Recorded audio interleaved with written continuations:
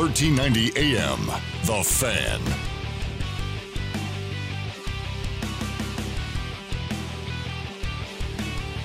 Happy Friday, everybody. Ajay Salvesen here on the Full Court Press. Flying solo, Eric, gone, not dead, alive but not forgotten. He'll be back on Monday. So it's just me, myself, you, and I today. A lot to get to. As you heard at the top of the hour, Fox Sports Update, Aaron Rodgers spoke for the first time publicly about the Jordan Love draft pick. I guess bottom line is read between the lines. You could tell there's a little bit of irritation, a little bit of frustration. But he said he'll take care of his quarterback, but that's what he's supposed to do, right? I mean, that's the starting quarterback, future Hall of Famer in many eyes. But with that comes the responsibility of, Jordan Love is the future of the Green Bay Packers. Well, at least the Green Bay Packers and we as Aggie Nation hope he is the future of Green Bay.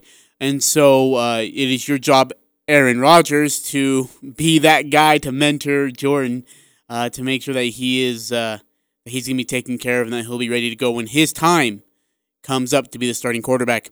The Last Dance airs episodes 9 and 10. Those were the final two episodes of the Chicago Bulls 1998 saga. It will air Sunday night starting at 7 p.m. Mountain Time on ESPN and ABC.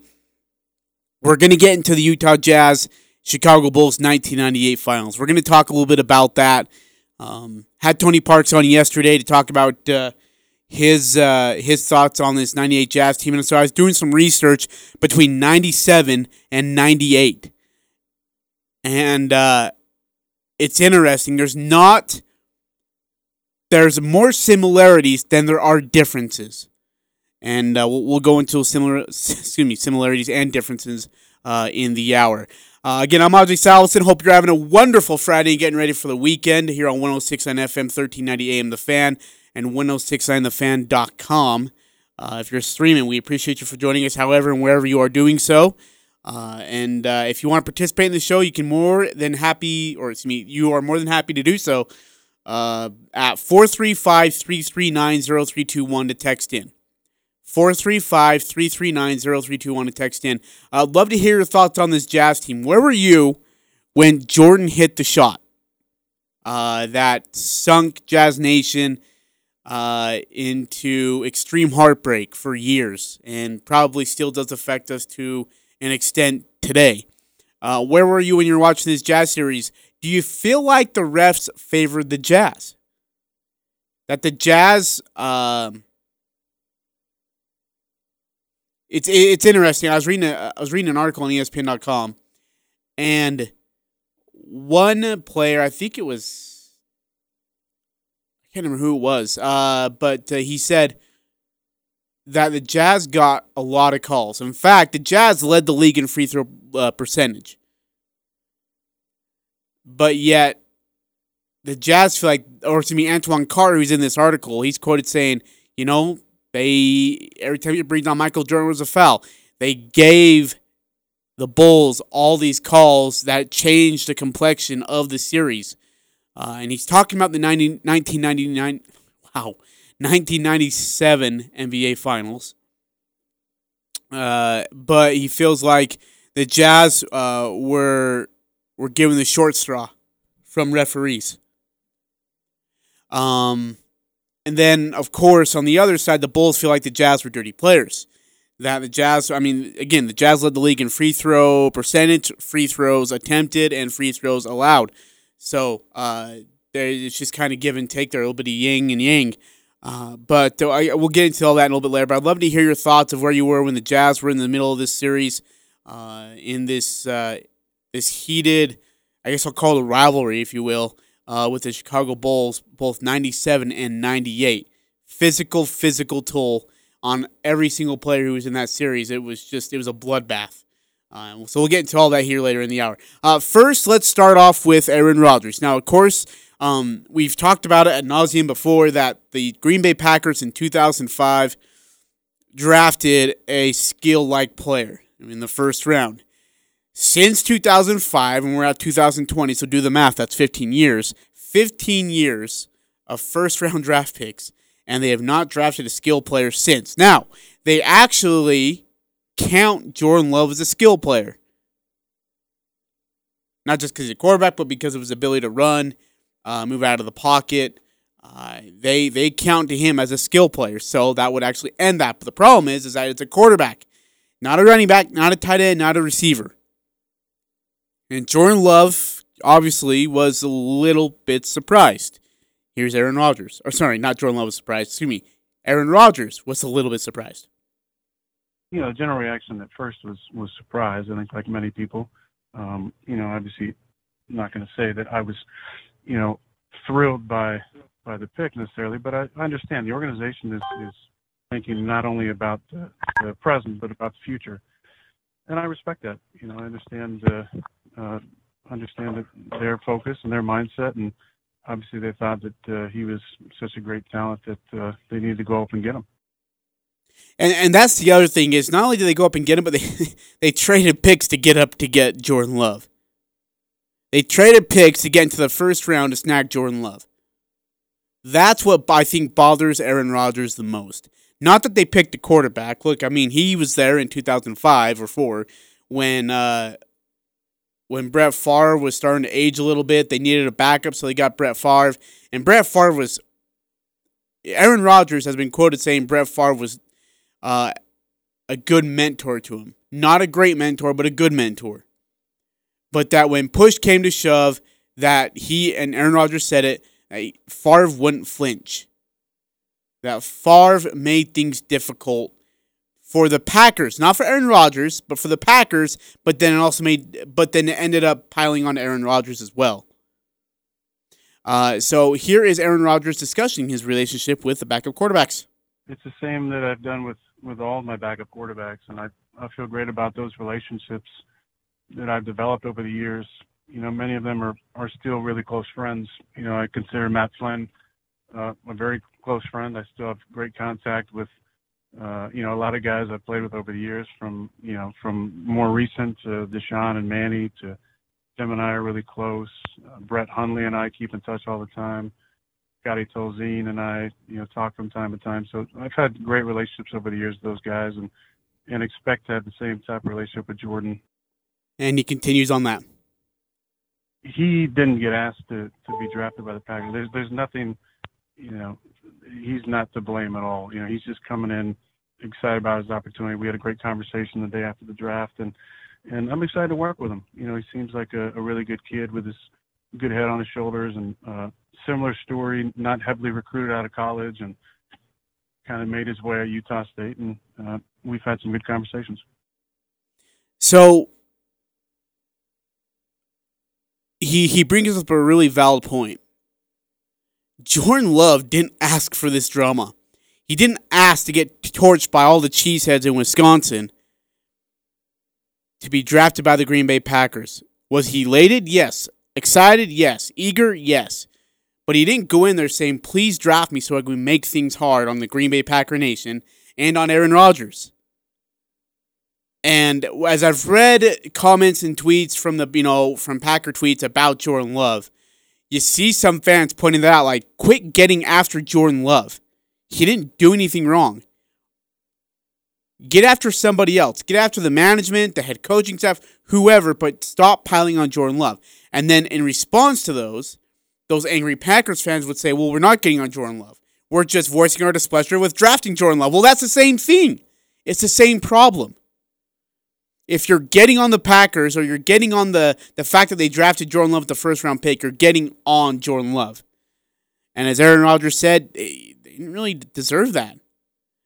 So with all this going on, it also begs the question to ask of Aaron Rodgers, will he finish, or does he think he'll finish his career as a Green Bay Packer quarterback? If I were to retire on the organization's timetable, then it's an easy decision. But if there comes a time where I still feel like I can play at a high level and my body... Sorry. Once again, this thing cut off on me. Let's try that again. Here we go.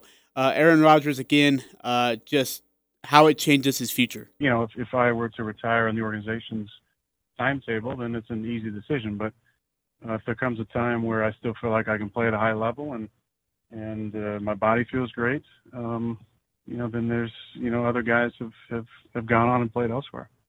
It was more the surprise of the pick based on my own feelings of wanting to play into my 40s, and then really the realization that it does change the controllables a little bit, because as much as I feel confident in my abilities and what I can accomplish and what we can accomplish, there are some new factors that are out of my control. And so my, sincere desire to start and finish with the same organization, just as it has with many other players over the years, may not be a reality at this point. And as much as I understand the organization's future outlook and wanting to make sure they're thinking about the team now and down the line, and I respect that. At the same time, I still believe in myself and have a strong desire to play into my 40s, and I'm just not sure how that all works together at this point. A lot of players, as he mentions, have finished their careers elsewhere. As a diehard Patriots fan that I am, many of us Patriots fans didn't think that Tom Brady would finish his career elsewhere, ever. Not once. We all said Tom Brady's going to retire as a Patriot. 2020, Tom Brady is now in Tampa Bay, getting ready to quarterback the Buccaneers. And the same thing with Gronkowski. Thought it would end somewhere else. Chiefs fans thought the same thing about Tony Gonzalez. That he would end up finishing his career as a Kansas City Chief. Very few teams get the chance, very few elite players finish their career with the team that they started with. Now, I still consider Steve Young a San Francisco 49er. The whole Buccaneers thing was just, it was like a minor league, one step below pro. Just to get his feet in the water. That he started his career as a San Francisco 49er. He ended his career as a San Francisco 49er. Troy Aikman, same thing. Started his career as a Dallas Cowboy. Ended it as a Dallas Cowboy. But in this day and age, things can change so quickly. Now, it's not like the NBA where you got players just, frolicking everywhere.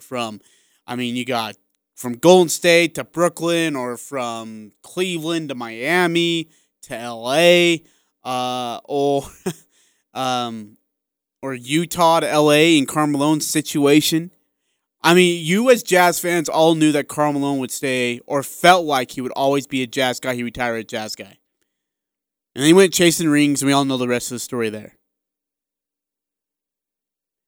But Aaron Rodgers is now learning that very cruel lesson, that when the organization says your time is running out, your clock is running low, it's time to move on.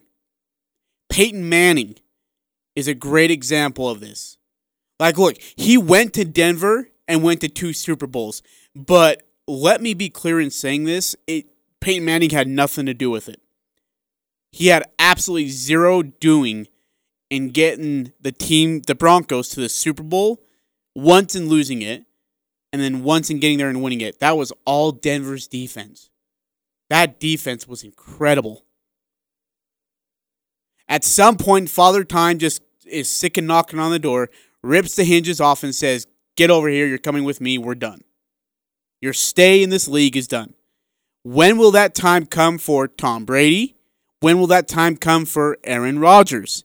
And for Aaron, as I said before, he's starting to learn that very cruel lesson that even when you're not ready to go, the organization's saying, we're ready to move on. And you yourself have got to do what's best for you and your family and make a decision. Is it worth staying and sticking this out and having an ugly ending? Or do I go somewhere else while I still have the chance and go start somewhere? Because here's the thing. Aaron Rodgers is going to be a starting quarterback. Wherever he goes after this year, if he decides to go after this year, he'll be a starting quarterback. It's just where. And what will it do to his career? Is he going to go to an organization that doesn't have a good line, good receivers, good running back, bad offense, bad coaching, and it's just going to end in a horrible nightmare like it did for Brett Favre? So it's really up to Jordan how he handles this situation. That's why it's so big. Because not only is he mentoring a kid who's going to be up and coming in the NFL, but he's going to be mentoring a kid of how to make decisions and how to grow up in the NFL. Many athletes before, NFL athletes, and actually, let's just put professional athletes in this aspect, have said that the transition into the pro league is the most difficult. Because there's so many things coming at you, right? Endorsements, people, family members and cousins that you didn't even know you had asking for money. You have all this money in your account. How do you handle it? There's so many adversity, I guess, it's just obstacles is what we should call them. And if you don't have the right mentor to get you through it, you're going to handle it wrong and your career is going to be very short. Hence, Vince Young. Matt Leinart, honestly, is another one of those guys. Ricky Williams is another one of those guys, at least in the NFL. So Aaron Rodgers not only has to mentor a kid on the field, but he has to mentor him off the field, and the best way to do so is by handling the situation the right way. As frustrated and upset as he might be about having to play in this offense that didn't get the talent that he was hoping for, even though it was available on the draft board, you still have to be that leader for someone who is just being born into the league. And that's a very tough experience. It's a very tough way to learn to grow up, without the, I don't want to call it a father figure, just a mentor figure, if you will, without the right mentorship. In regards of the COVID-19 and if it's going to be safe to come back and play, here's Aaron Rodgers on that. Just based on the age in which, Sorry, that's the wrong one. Here it is. Like many of us, and I've seen a lot of comments on this, and obviously my story coming back from Peru, before the country kind of went into a lockdown, I think we all, we're buying into the idea of quarantine to flatten the curve. I think there are a lot of questions now that it's more of a house arrest to find a cure, with people wondering what exactly that means as far as the future of the country and the freedoms that we're allowed to have at this point. I think sports has always been something that's brought people together. And as you see with, networks like ESPN, people are starving for anything, whether it's the Michael Jordan documentary or it's watching the Korean Baseball League on TV or the UFC coming back with no fans. I think people are definitely looking for something to kind of bring us together. I'm very hopeful that we can have a season.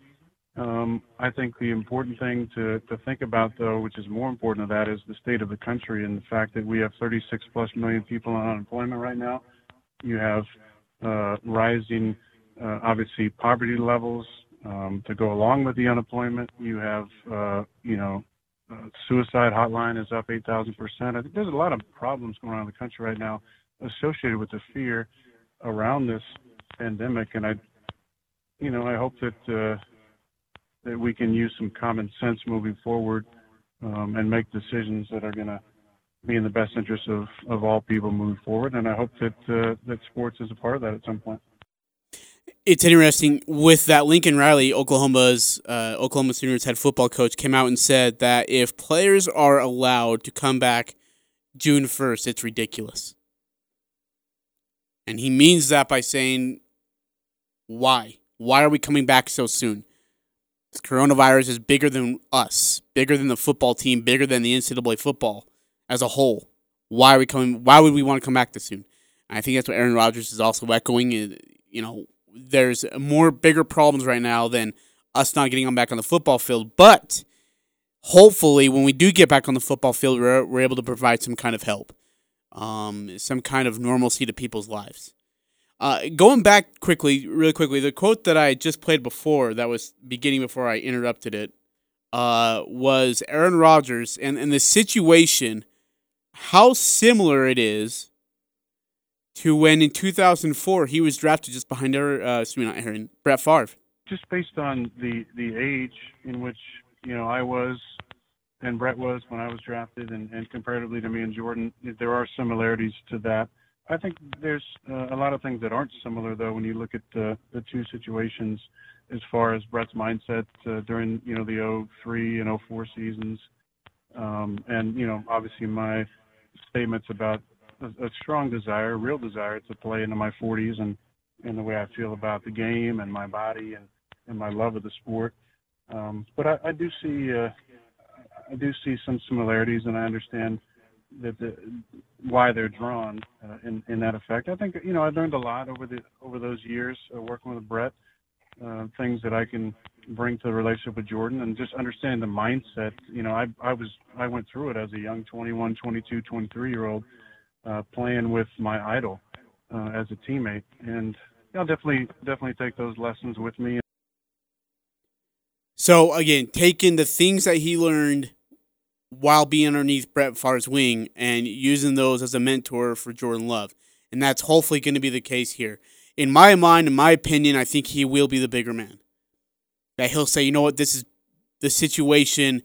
They're calling for me to do something to help them prepare for the future of the franchise because, as he said, I may not be here forever. He can play into his 40s, but can he play into his 50s? No, obviously not.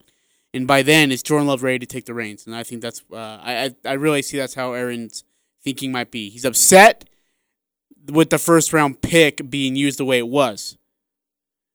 But he also understands this is the NFL. It's a business. That's how it's always going to be, is a business.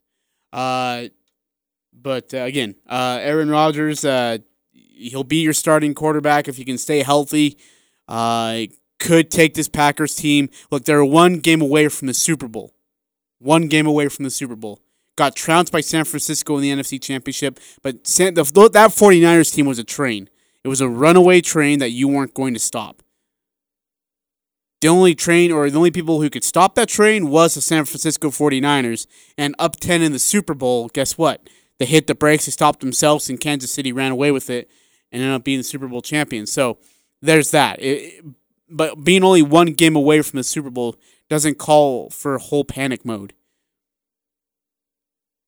It calls for leadership and just to rebound and turn around and reset yourself and go at it again. And I think Green Bay, as talented as the NFC has gotten during the offseason, I absolutely think Green Bay is a contender to represent the NFC in the Super Bowl. I don't know if winning it, I'm going to go as far as that, but to represent the NFC in the Super Bowl. All right, we're going to take a break and get on to some more sports news, and including, of course, The Last Dance. Episodes 9 and 10 will air on Sunday night. We'll get into the 1998 finals and just how tough it was and how tough it is for Jazz fans to swallow. It's Ajay Salvesen here on the Full Court Press, 106.9 FM, 1390 AM, The Fan. The Full Court Press. Connect with us on Facebook, Twitter, and online at 1069thefan.com.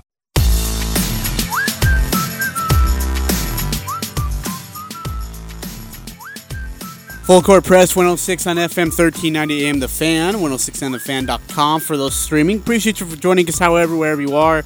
4:27 your time here on a Friday, May 15th, halfway through the month of May already. As slow as January, February, and March drug.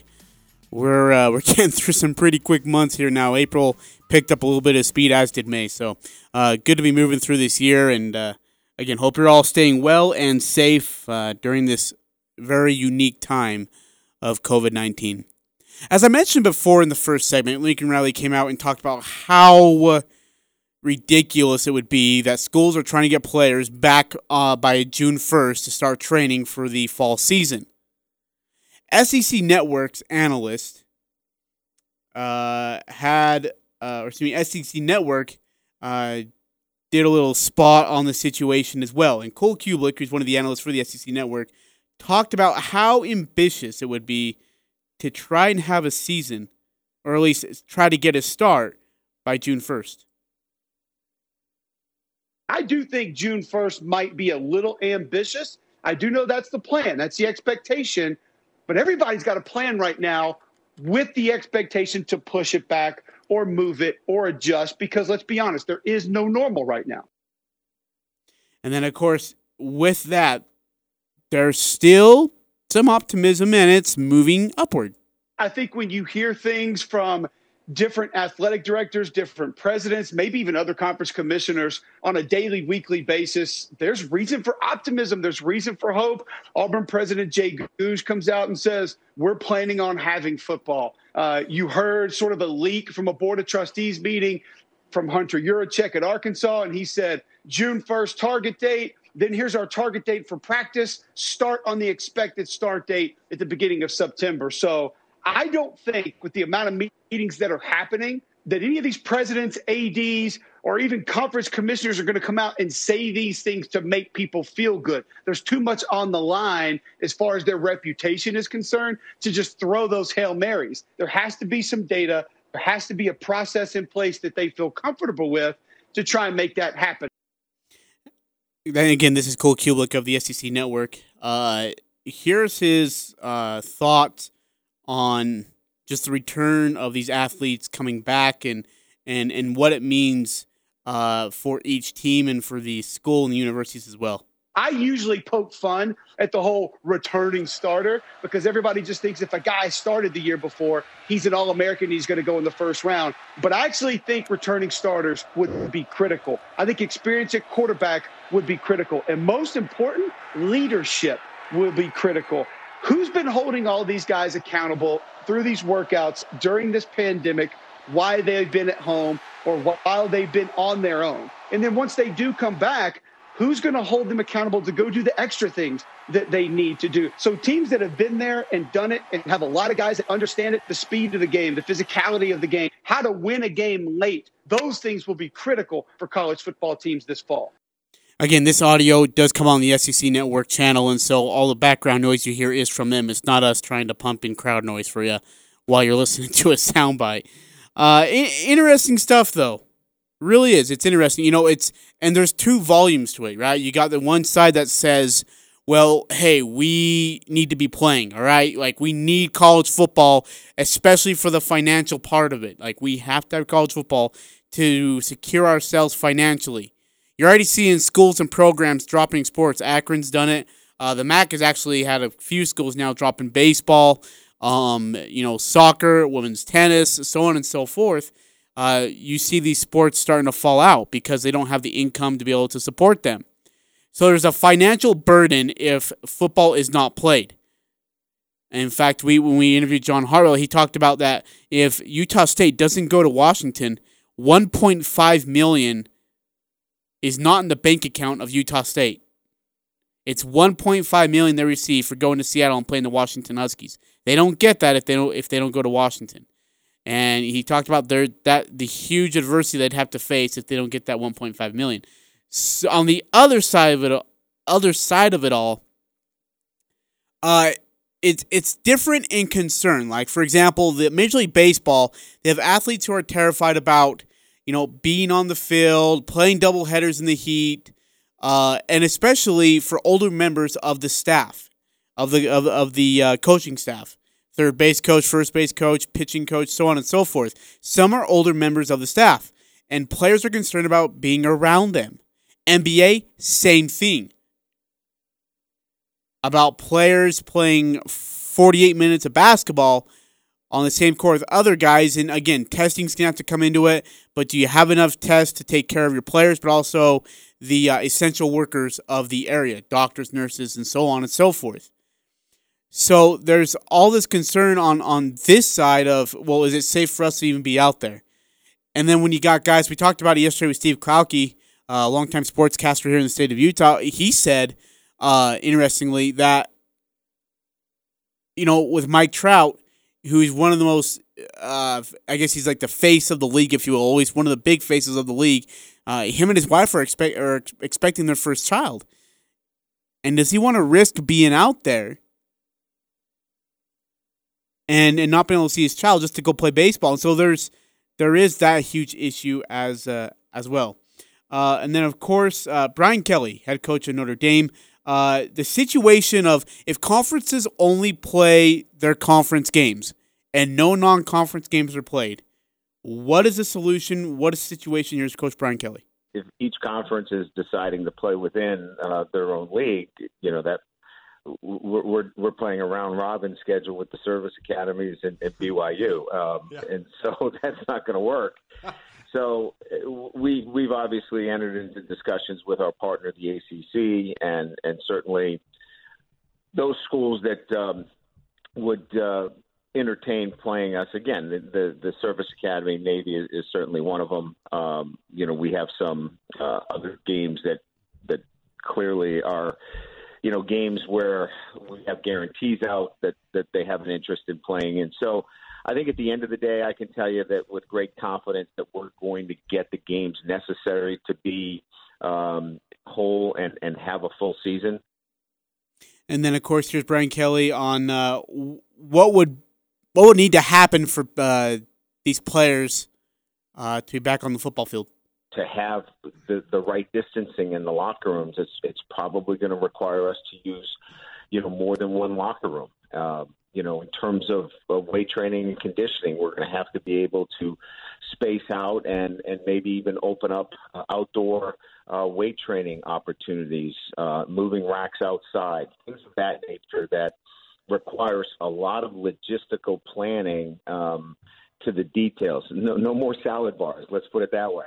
It's going to require a lot of these detailed works that, look, testing is at the cornerstone of all this. But, when you're bringing in over 100 people together, how do you make this work? Because the worst thing that can happen is that we start this and we have a major setback. That's the only thing, in my opinion, that's going to shut down football, is if it's not handled the right way and you have a major outbreak because you're sloppy in your protocol and you didn't handle it the right way with the right details going into it.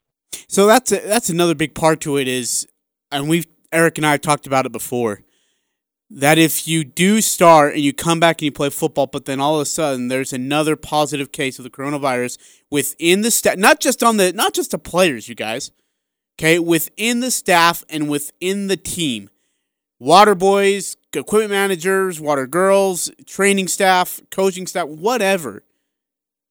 If there is a positive case, especially though if it's a player, you're right back to square one, and that takes out football. No way can you continue to play football if a positive case comes out. It's too risky. It's way too risk. In regards of how much preparation they need, Brian Kelly. You still need at least 6 weeks to prepare your football team for your opener. So you're right. There is a drop-dead date in terms of when you've got to get your football team back on campus. The question is, when's that drop-dead date, right? When is that threshold? When is the cutoff line? And Eric has said mid-July. By mid-July, you should be back on the field. Does that give you the time you need? So, doing some math here, if you look at mid-July, let's say July 13th. Right? July 13th, players are allowed to be back on the football field as a team to go through their fall camp. That'd be 1 week, 2, 3, 4, 5, 6. So the 6th week would be 1 week before the season opener. I guess, before week 0. Let's say that. The 6th week would be 1 week before week 0 of the college football season. Then week 1, of course, is right after that. That's when Utah State will host the Washington State Cougars here at Maverick Stadium on a Thursday night, by the way. The other question is, and I was talking to a friend the other day, they said, what if we're going to drop it down a level, what about high school football? So just take high school football here in the state of Utah or in Cache Valley.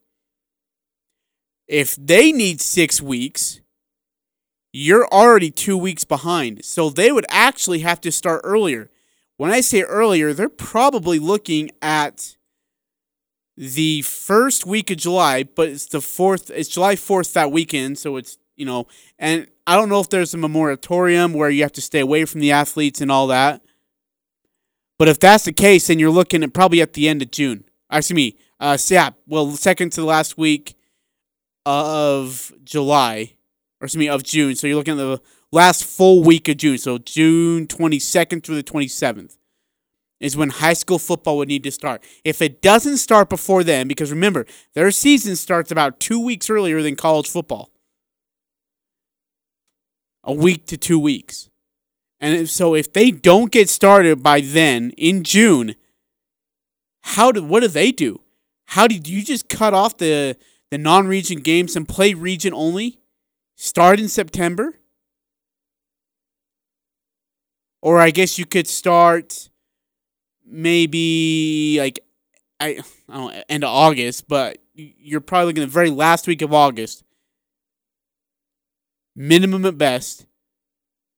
To start play, and then you probably have to cut off your non-region games. I'd be surprised if they play their non-region games.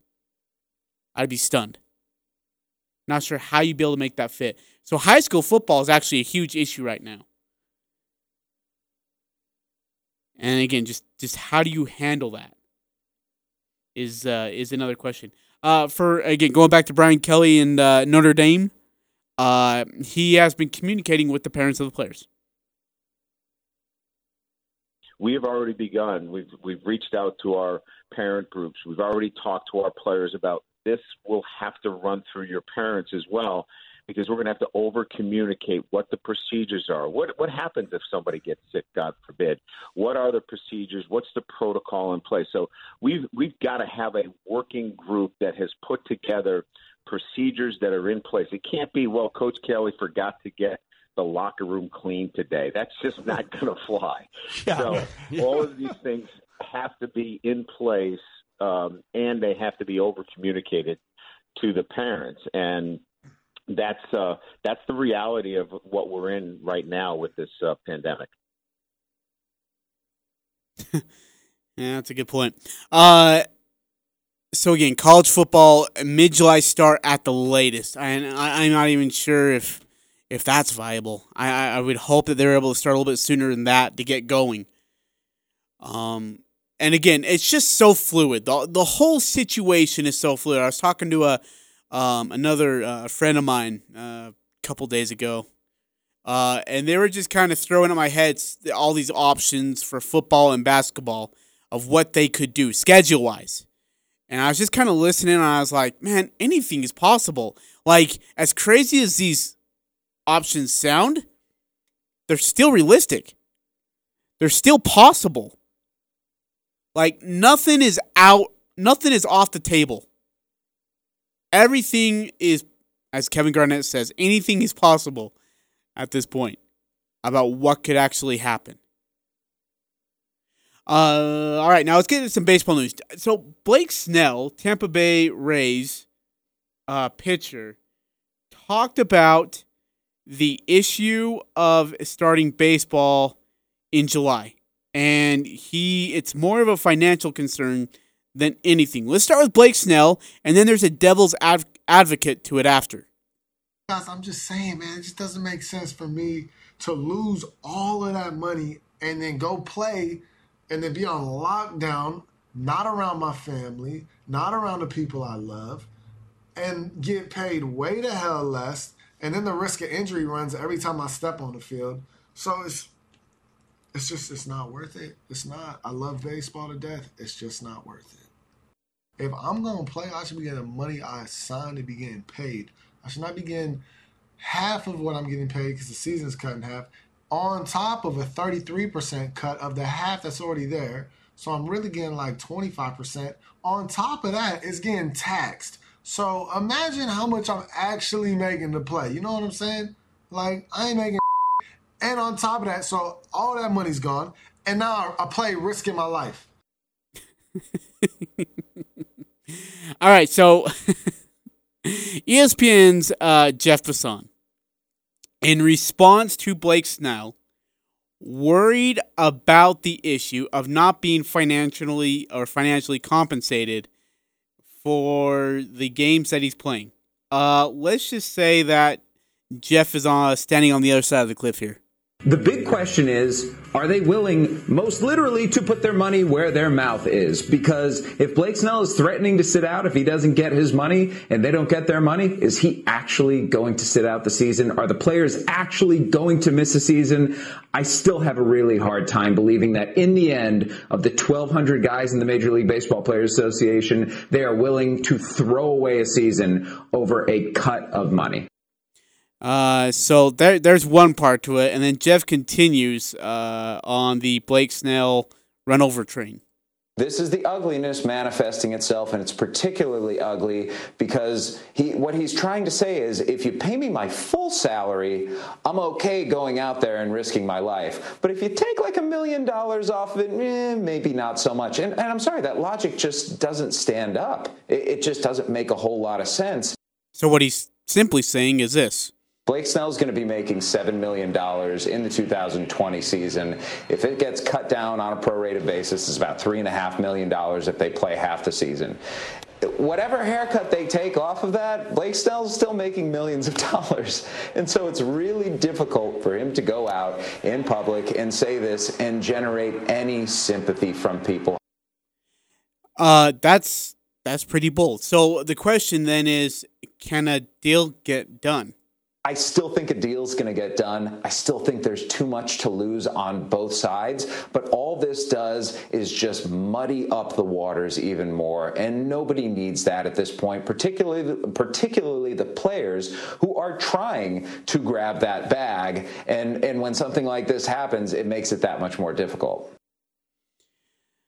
So, again, a lot of concern from the baseball players' side that they're risking their life to play it. But again, from Snell's side, it's, well, I wanted the full salary. And Jeff Passan really does bring up a great point. You can't go out and say, hey, if you give me my full salary, I'm willing to go risk my life. Oh, you're only going to give me, like, all but $1 million of it? Well, then, heck, I'm not going to go out there and risk my life for you then. Mike Trout's concern is more family-related. Look, I have a newborn coming into our family.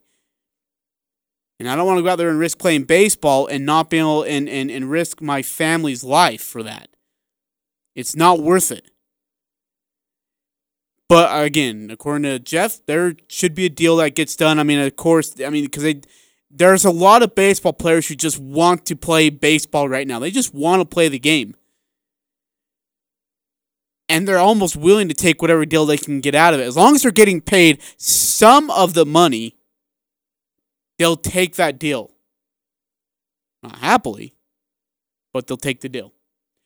All right, speaking of taking a deal, we're going to take a break here on the Full Court Press. Coming back, we're going to talk about The Last Dance, Utah Jazz, 1998 Finals. How close was it really? And how much did the 1990 I can't do it today. The 1997 NBA Finals have a similarity with 1998. You'd be surprised. All coming up on the Full Court Press. 106 on FM, 1390 AM, and 106 on thefan.com. The Aggies, Jazz, high schools, even the Pee Wee's T-ball team. It's the Full Court Press on Sports Talk Radio, The Fan.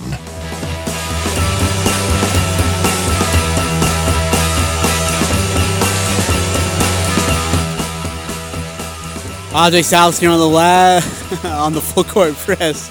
106 on FM, 1390 AM, and 106 on thefan.com. 6 minutes till we close it out and get you ready for the freaking weekend. Hope you got something fun planned. Get outside. I know it's been a little bit rainy, cloudy. Looks all right now. Last Dance, episodes 9 and 10 complete the 1998 Chicago Bulls saga. It's been fun to watch. You learn a lot. It's talking to Steve Klauke and Tony Parks yesterday here on our show. If you missed those interviews, by the way, you can go to 106onthefan.com or you can go to our podcast on Stitcher, iTunes, and Spotify and find those. Just type in the Full Court Press, Eric, say my name, and you'll find the interviews of all sorts. And again, great ones from Steve and Tony Parks. So this documentary's taught me a couple of things. One thing it has not taught me, or it has not changed my mind, is before the documentary started, Michael Jordan said, "You will hate me more than you did before, or you will find out how big of a bleep I was than you ever thought." No, that actually has not changed. You were everything that as advertised in being that bleep. The absolute jerk of a teammate. Competitive at every single just being in your body. But that's why he was so great, right? He could take it to another level. And we talked about it. I think on Monday this past week is the little soundbite that they had. Look, they talked about his dead dad, right, and how he was murdered, and he didn't shed it. I mean, he didn't show a lot of emotion, or if any at all. But then when talking about himself being the competitive teammate that he was, that's when he got emotional. That's what did it for him. That's what's amazing. Is that it took him talking about why he was such a jerk of a teammate as to why he ended up being, as great as he was. But again, it amazed me. It amazed me to no end that he didn't get emotional until that. In fact, here's the clip right here. When people see this, they're going to say, well, he wasn't really a nice guy. He may have been a tyrant. Oh, well, that's you, because you never wanted anything. I wanted to win, but I wanted them to win and be a part of that as well.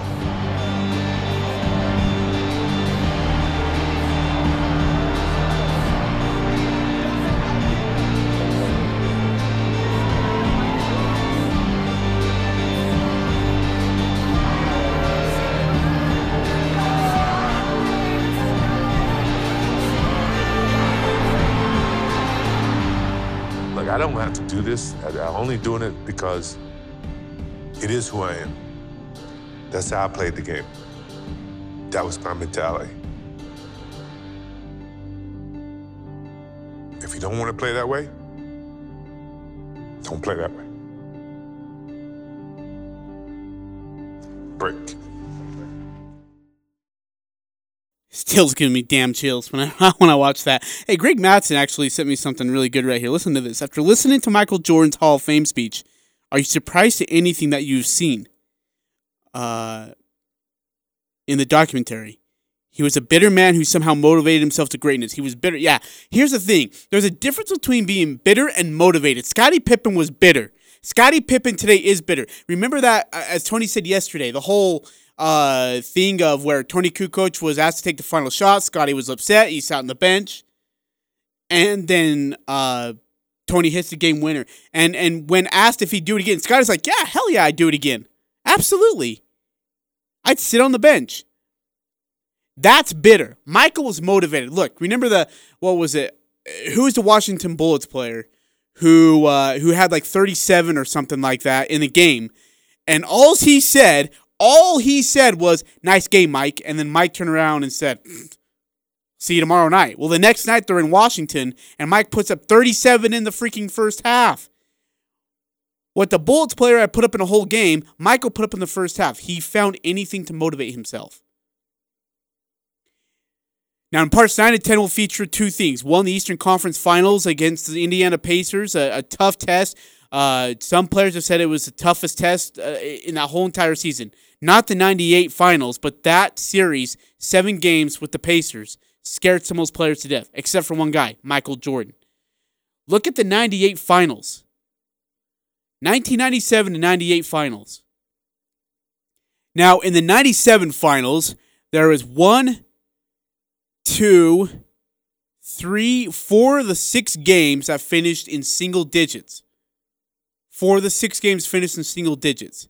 In 98, 1, 2, 3, 4, 5 games. 5 of the 6. The one that didn't was the 42-point blowout. Similarities in knowing that the Jazz choked away opportunities in 98 like they did in 97. Whether it was Carmelo missing free throws, whether it was bad possessions, and then in 1998, just poor play. Absolute poor play at critical times. So parts 9 and 10 coming up on Sunday night. I'm Ajay Salvesen. That will do it for today's edition of the Full Court Press on 106 on FM, 1390 AM The Fan, and 1069thefan.com. I'm Dan Patrick, and this is Above the Noise. The final episode of The Last Dance will air on Sunday night, and it's created its fair share of controversy. A lot of people said it was too friendly to Michael Jordan, or that it's been too harsh on Jordan's enemies. But because of everything that's going on, you could argue this has been the most impactful sports documentary of all time. Not necessarily the best. There have been so many other ones that were better. Ken Burns' epic baseball, the great 30 for 30s on ESPN, starting with the brilliant Two Escobars. O.J. Made in America won the Oscar for Best Documentary. Hoop Dreams from 1994 was so good, it should have been considered for Best Picture, not just documentary. But The Last Dance has to be viewed in a bigger context. It's nostalgia for the Michael Jordan years, and it hit the perfect note for a sports-starved country. It's reignited old debates and started some new ones. It was the right story at the right time. Like many fans, even though we know how it ends, still going to be sad when it's over. I'm Dan Patrick, and this is Above the Noise.